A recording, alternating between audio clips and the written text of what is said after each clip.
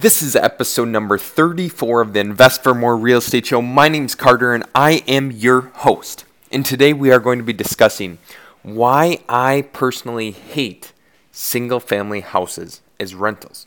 Now, before I get into it, because I know it's a controversial subject, if you guys could please like, subscribe, rate, and review the show, or share it with a friend or family member. It helps tremendously to grow the podcast following.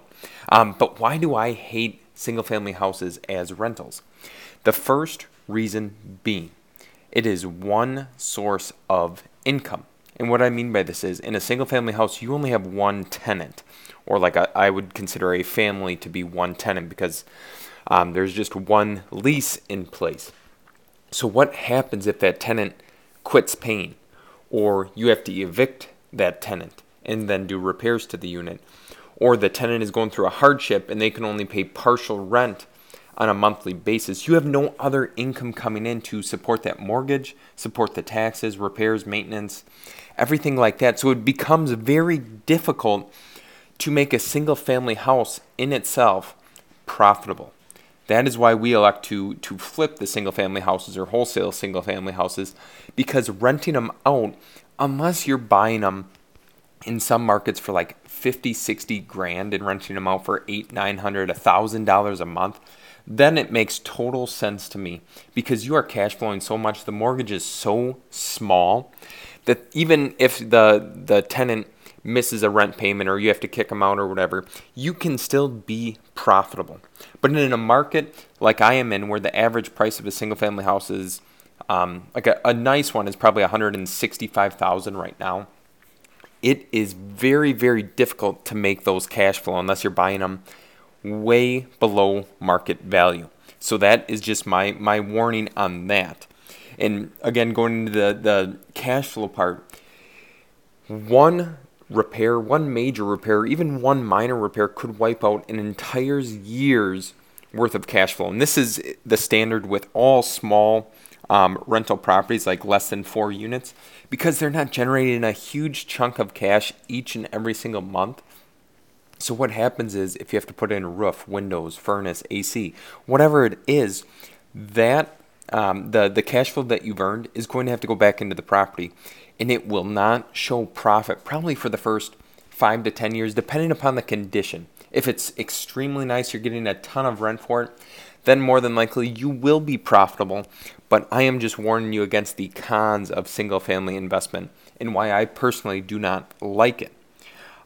Also, the property taxes on single-family houses, and again, market dependent, some states aren't as high, but I have found in the more expensive houses, or at least in our area, we're paying $2,500, $3,000 a month in property taxes, which is $200 or not $3,000 a month, $3,000 a year, which is $200 to $250 per month. So when you're running your numbers and you're like, well, I need to earn 10% cash on cash return or 15 or 20% cash on cash return, it is very, very difficult to make it work. And then one of the last reasons why I do not like single family houses, and I will go into the pros of it here in just a little bit, but one of the last reasons I do not like it is difficult to scale. And what I mean by this is, okay, it's not necessarily difficult to buy a bunch of single family houses and then have a property manager take care of them. But what happens is, when those single family houses start needing repair, and then you are paying for a roof on one house, a furnace on another, a water heater on another, and you have reoccurring expense after reoccurring expense, even though the mortgage is getting paid down if you have a mortgage, or you own them free and clear, whatever it is, most of the time the tenants stay for an extremely long amount of time, but it is very difficult to scale because it's only one unit under one roof. It's not like an apartment building where you have 40, 50, 60 units under maybe 1, 2, 3 roofs. This is the biggest thing about single-family houses that I do not like is when you look at it in the grand context of things, it can be very difficult to make profit. And that's ultimately why we are in the real estate investment space, is to make profit, create wealth for our family, generational wealth, and ultimately retire early through real estate investments. Now let's go on to the pros of single-family houses. What you guys need to know about them. Well, first off, the pro of it is they're super easy to find, obviously, and it's easy to buy. Like, you could go out probably in the next 30 days, find a property from either a wholesaler or on the real estate market, or the MLS, and go under contract on a single family house to hold as a rental. Of course, this might be difficult in your current marketplace if you're in a more expensive area versus a less expensive area. But again, it is possible to purchase single family houses right away versus like an apartment building, mobile home park, multi-unit property of any sort. So they're very easy to find, very easy to buy.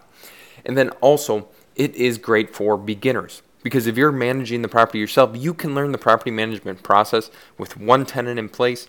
You just have to get to know them or screen them properly. You'll rent it out. Get the hang of things so you're not running around like a chicken with its head cut off, trying to figure out, okay, what do I need to do in this situation, that situation. And you don't necessarily need to hire property management right away, but always account for it in your initial underwriting to see if the property will make sense with property management in place. But again, there's pros and cons. I do not love single family houses as rentals.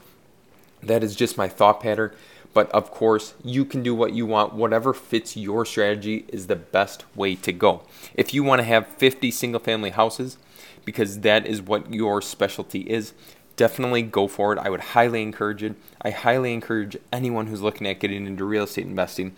And if I can help you in your journey, please feel free to connect with me online at sellfoxvalley.com or on any social media platform at Carter Crowley. I'm most active on Instagram at CarterCrowley_. But I wish you guys the ultimate success, and I will talk to you soon.